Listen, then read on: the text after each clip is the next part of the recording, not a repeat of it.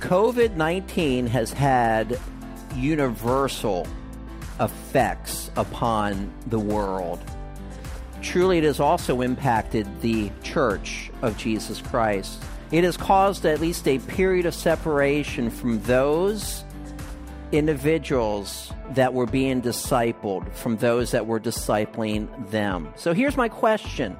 When you are not able to get physically to those you are discipling, how should you pray for them?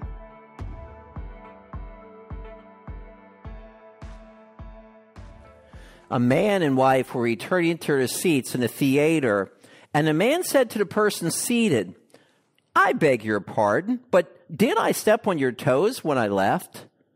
The annoyed person said, "You certainly did." The man standing then turned to his wife and said, "Honey, come on through. We're in the right row." Likewise, Paul wanted to make a return trip to Thessalonica. However, he was inhibited by Satan. We saw that from 1 Thessalonians 2:18. Turn with me now, please, to 1 Thessalonians chapter 3. And our text for today is verses 11 through 13.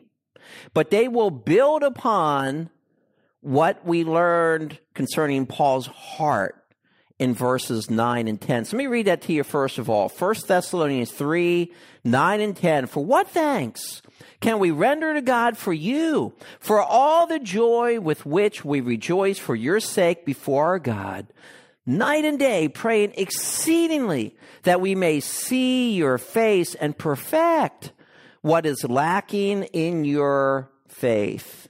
I have two questions for you to consider that will be answered, I trust, from chapter 3, verses 11 through 13. Number one, how should you pray for your disciples when you are physically inhibited from visiting them? How should you pray for them? Number two, what should you pray for the saints spiritually when you cannot visit? Those two questions. Let's think about them. Let me read the text now. 1 Thessalonians 3, 11 through 13. "Now may our God and Father himself and our Lord Jesus Christ direct our way to you. And may the Lord make you increase and abound in love to one another and to all, just as we do to you, so that he may establish your hearts blameless in holiness before our God and Father at the coming of our Lord Jesus Christ with all his saints." Join me in prayer. Father, it's been a privilege to be preaching through this wonderful book.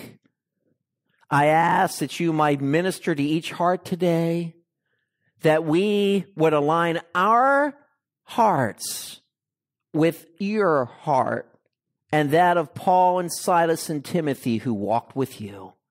Speak now to us powerfully as only you can individually to each of us through your word. By your Spirit, I ask in Jesus' name, amen.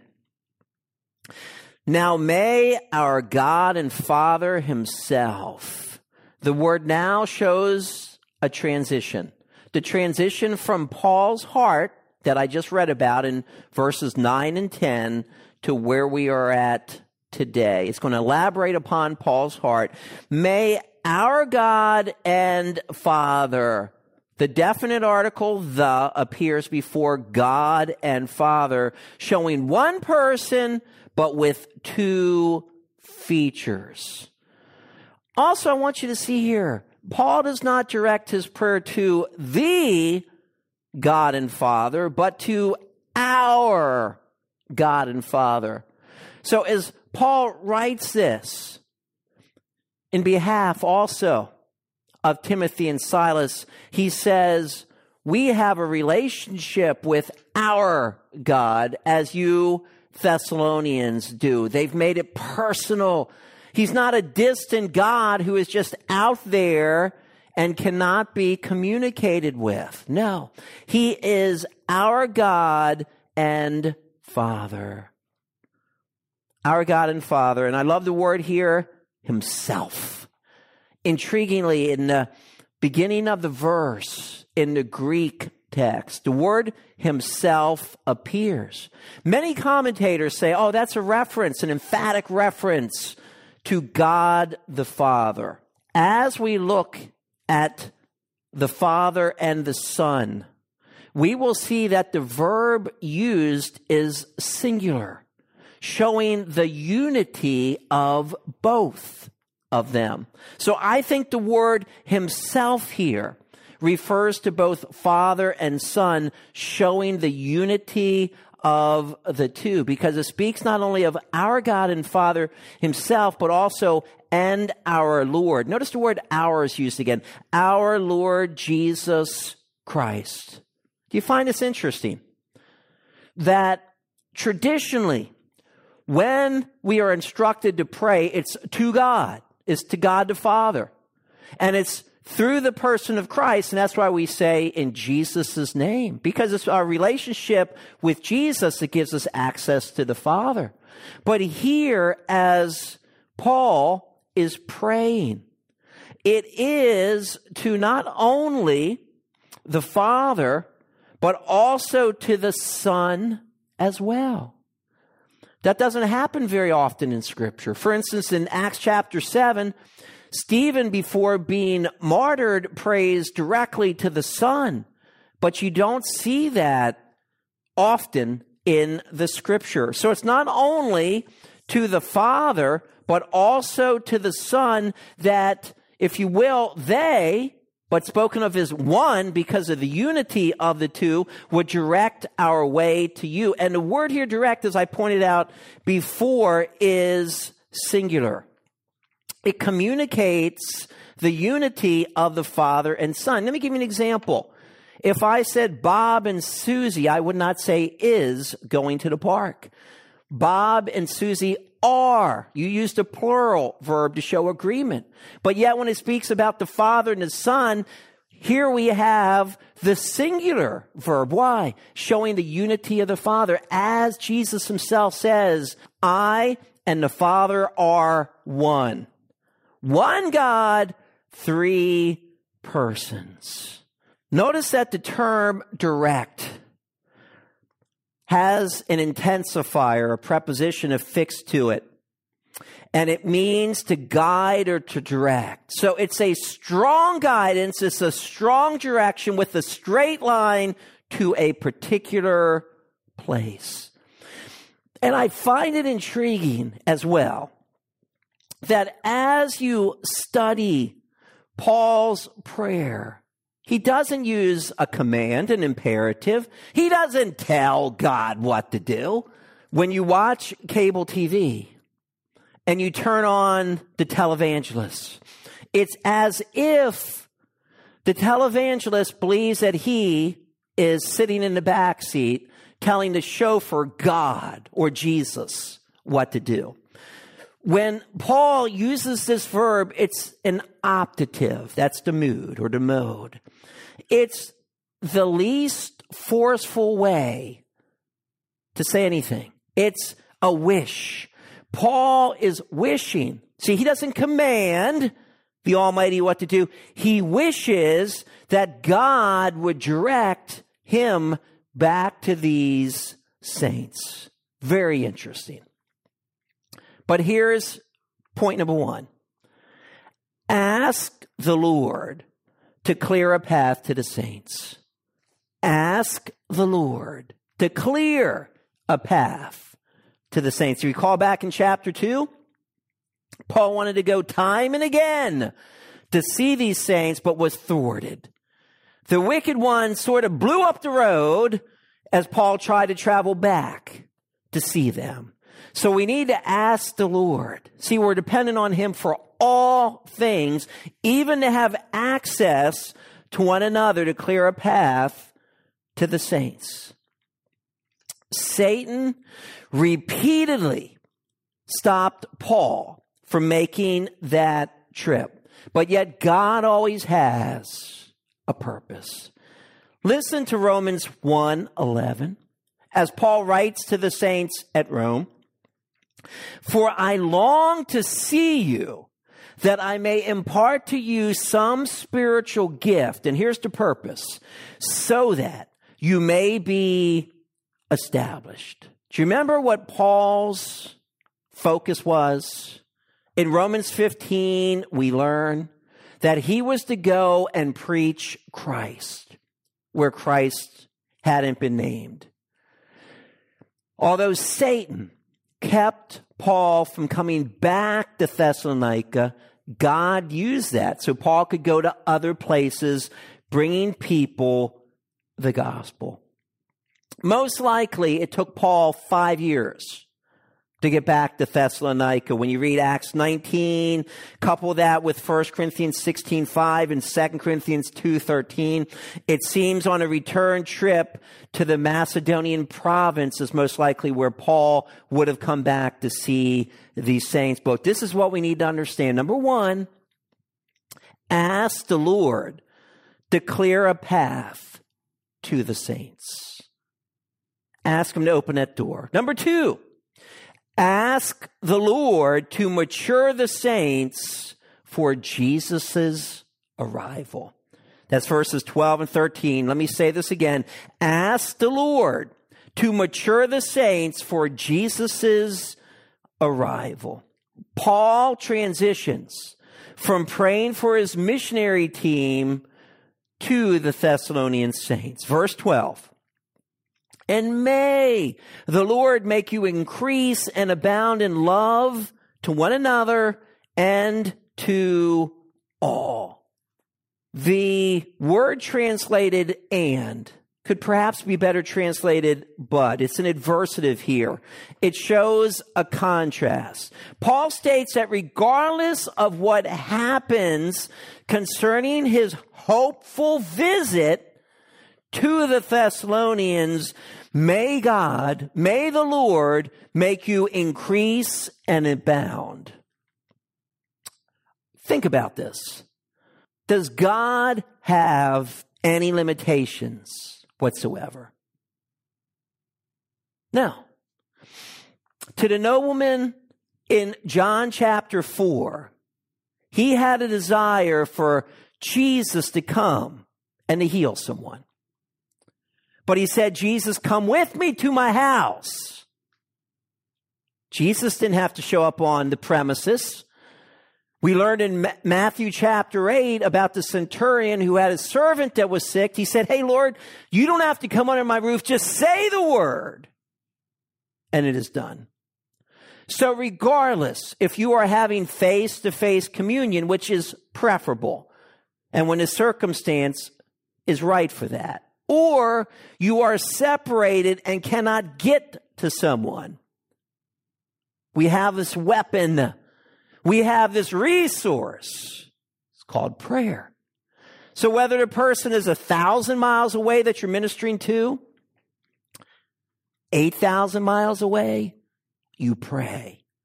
Because ultimately it's the Lord that we are dependent upon to cause that individual to grow and abound. So turn to prayer. Make sure that you are trusting in the Lord to bring about the maturation of that individual and not in your own strength. And the prayer here is, may the Lord. Now, the Lord, like back in chapter 3 and verse 8, can possibly refer to God the Father. It's how it's often used in Scripture. Lord alone means God the Father. Yet, because of the previous prayer, that it was both the Father and Son, and also in the previous verse, it spoke about the Lord Jesus. So, it seems to me that when he is praying here to the Lord, he is referring to Jesus Christ. And he calls him Lord. And what is he praying to the Lord? To make you increase, to possess or cause to have more. Paul's wish, his prayer for the saints, is fulfilled. Because just flip the page to 2 Thessalonians 1:3. We are bound to thank God always for you, brethren, as it is fitting, because your faith grows exceedingly, and the love of every one of you all abounds to each other. His prayer is answered. These individuals increase and abound. The idea of abound is to have an overabundance. It's causative here. In other words, it's God that causes us, it is Jesus that causes us to have an overabundance. And by the way, the terms are somewhat synonymous. They're saying pretty much the same thing, but combined, they're given to show Paul's desire for them to increase and overflow. He really wants them to mature greatly, but in what?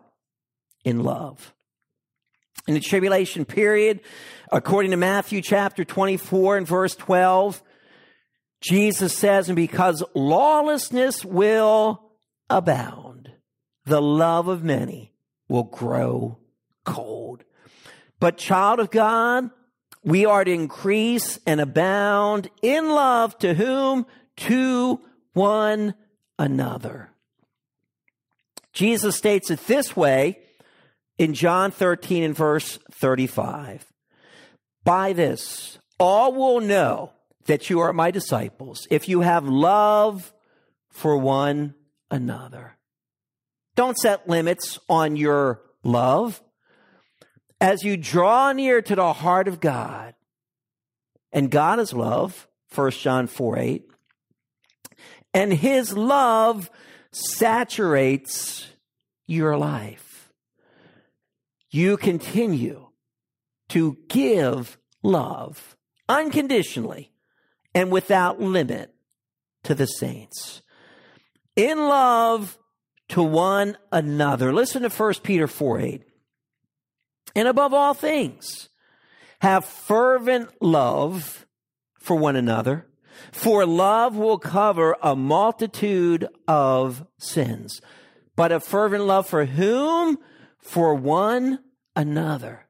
Child of God, we have obligation because Jesus has given it to us to increase and abound in our love for one another in the Christian community, but then it says, and to all. Not just to the saved, but the unsaved also.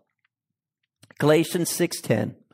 As we therefore have opportunity, let us do good to all men, but especially those of the household of faith. So let the love expand to all. And then Paul could say this confidently, just as we do to you. Paul, Silas, and Timothy's love for the Thessalonian saints continued to increase and abound. They modeled for the saints what the saints needed to be practicing. 1 Corinthians 4:16, therefore, I urge you, imitate me. 1 Corinthians 11:1, imitate me just as I also imitate Christ. That's the order, everybody. You stay close to God. You walk with him. His love fills your heart. And then, as you are imitating the Holy One, then you can say to others, imitate me as I imitate Christ. Verse 13, so that he may establish your hearts blameless in holiness. See the two words, so that? They speak of purpose. What's the purpose here of the increase of this love, so that Jesus may establish. Paul longed to see Christ stabilize those saints to increase in their love, but not only in their love, but in their holiness. He might establish your hearts blameless. And blameless here has the idea, an important concept, of not finding fault. Let me unpack some of this. Establish your hearts blameless in holiness. So to establish, remember, to make, firm, or fixed. First time this word appears from the Greek New Testament is used of Jesus. In Luke chapter 9 and verse 51, it says that he steadfastly set, that's our term, his face to go to Jerusalem. He knew what his mission was. He was firm. He was fixed. He was going to complete it. Then we see that it's also used, this term, when Timothy was dispatched to keep the saints at Thessalonica firm or mature. That's 1 Thessalonians 3:2. And Paul ultimately trusts Jesus to keep them firm in the faith. Go with me, please, to 2 Thessalonians 2:17. 2 Thessalonians 2:17. Paul is praying to the Lord Jesus and God and say, may they comfort your hearts and what? Establish you in every good word and work.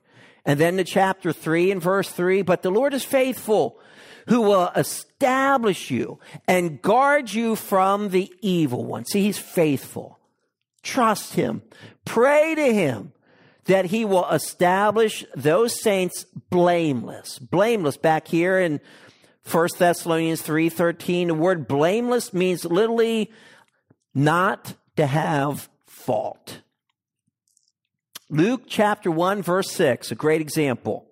Speaking of Zacharias and Elizabeth, names sound familiar, the parents of John the Baptist. And they were both righteous before God, walking in all the commandments and ordinances of the Lord, blameless. No wonder the Almighty took this elderly couple, and from the womb of Elizabeth came John the Baptist, the one who would prepare the way of the Lord, the one that the Lord Jesus and Christ spoke of so highly. Blameless parents, interestingly. So the prayer, the love might increase, and that Jesus might establish your hearts blameless in holiness. Interestingly, in the Greek translation of the Old Testament called the Septuagint, this term is only used of God, who is in the state of holiness. But now it is used here of us, the saints, that we are to be perfected in holiness, as it says in 2 Corinthians 7:1. Blameless in holiness before our God and Father at the coming of our Lord Jesus Christ with all his saints. In the presence of the Father. Is that a contradiction? Because isn't it Jesus who is returning for us? 1 John 2:28, 1 Thessalonians 4:13 through 18. Yes, but if you've seen me, says Jesus, you've seen the Father. Again, the two are closely linked. No surprise here, before our God and Father. Our God and Father. One article, again, connects God and Father. One God, and here it's the idea with two titles. He's the Father, and he's also God. But it's at the coming of our Lord Jesus Christ. This is not just an appearing, but a literal coming, parousia. It means the personal presence of someone. In Philippians chapter 2, in verse 12, in that context, it talks about the presence of someone versus their absence. I mean, someone physically being there.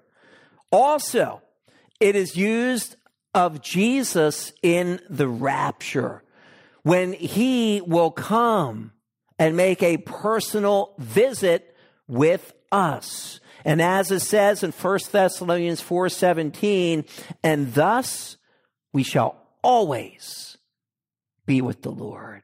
It's more than just an appearance. It's a visit, but it's to take us to be with him and to be with him forever. So it's the coming of the Lord Jesus Christ, but with all the saints. And the word saints can refer to angels, as in Matthew 25 and verse 31. But it seems here in the context better to relate it to the church age saints, as the word is used in Ephesians 1:1. And then as we'll get over to chapter 4 and verses 14 through 17. So what have we learned today? Two major concepts, two employment points. Number one, ask the Lord to clear a path to the saints. As Paul wanted to go and minister to the Thessalonians, we should want to go and minister to those that God has entrusted to us. Spend time discipling them. Spend time praying with them. And then if you get inhibited from being with them physically, as you should already be praying for them, trust the Almighty to mature them, even in your absence. So ask the Lord to clear a path to the saints. And number two, ask the Lord to mature the saints for his arrival. A pastor's mission is to help what Jesus has already started in you. In Romans chapter 8 and verse 29, you have been predestined, marked out ahead of time to be conformed to the image of Jesus. The role of the spiritual leader is to help the sheep to become more like the Savior. That work will be completed one day when Jesus returns, but there should be a growth process where we are be changed daily from one degree of glory to the next, writes Paul in 2 Corinthians 3:18. And we need to be praying that the Father, the Son, would mature the saints. Why? We want them prepared. So when Jesus comes back, he will be pleased with their lives. See, in 1 John 2:28, now, little children, abide in him, that when he appears, we might have confidence and not be ashamed before him at his coming. Your mission, child of God, find the lost, train the found for the glory of God. Help those saints to mature, to reflect more and more the image of Jesus Christ, so that when he comes for that permanent visit with us, to take us to be with him, he will be so pleased, because he will find saints, sheep, children of God, who already reflect his image greatly. Join me in prayer. Thank you, Heavenly Father. I thank you for what we have learned here today. And I ask you, Father, that you would kindly clear the path for us to minister to all the saints you want us to visit personally. And then, Father, for those that we cannot get to face to face, that you would mature them, that they would reflect the glory of Jesus Christ, the image of the Son. So one day when he returns, you'll be pleased. May we do all these things for the glory of God. I ask in Jesus' name.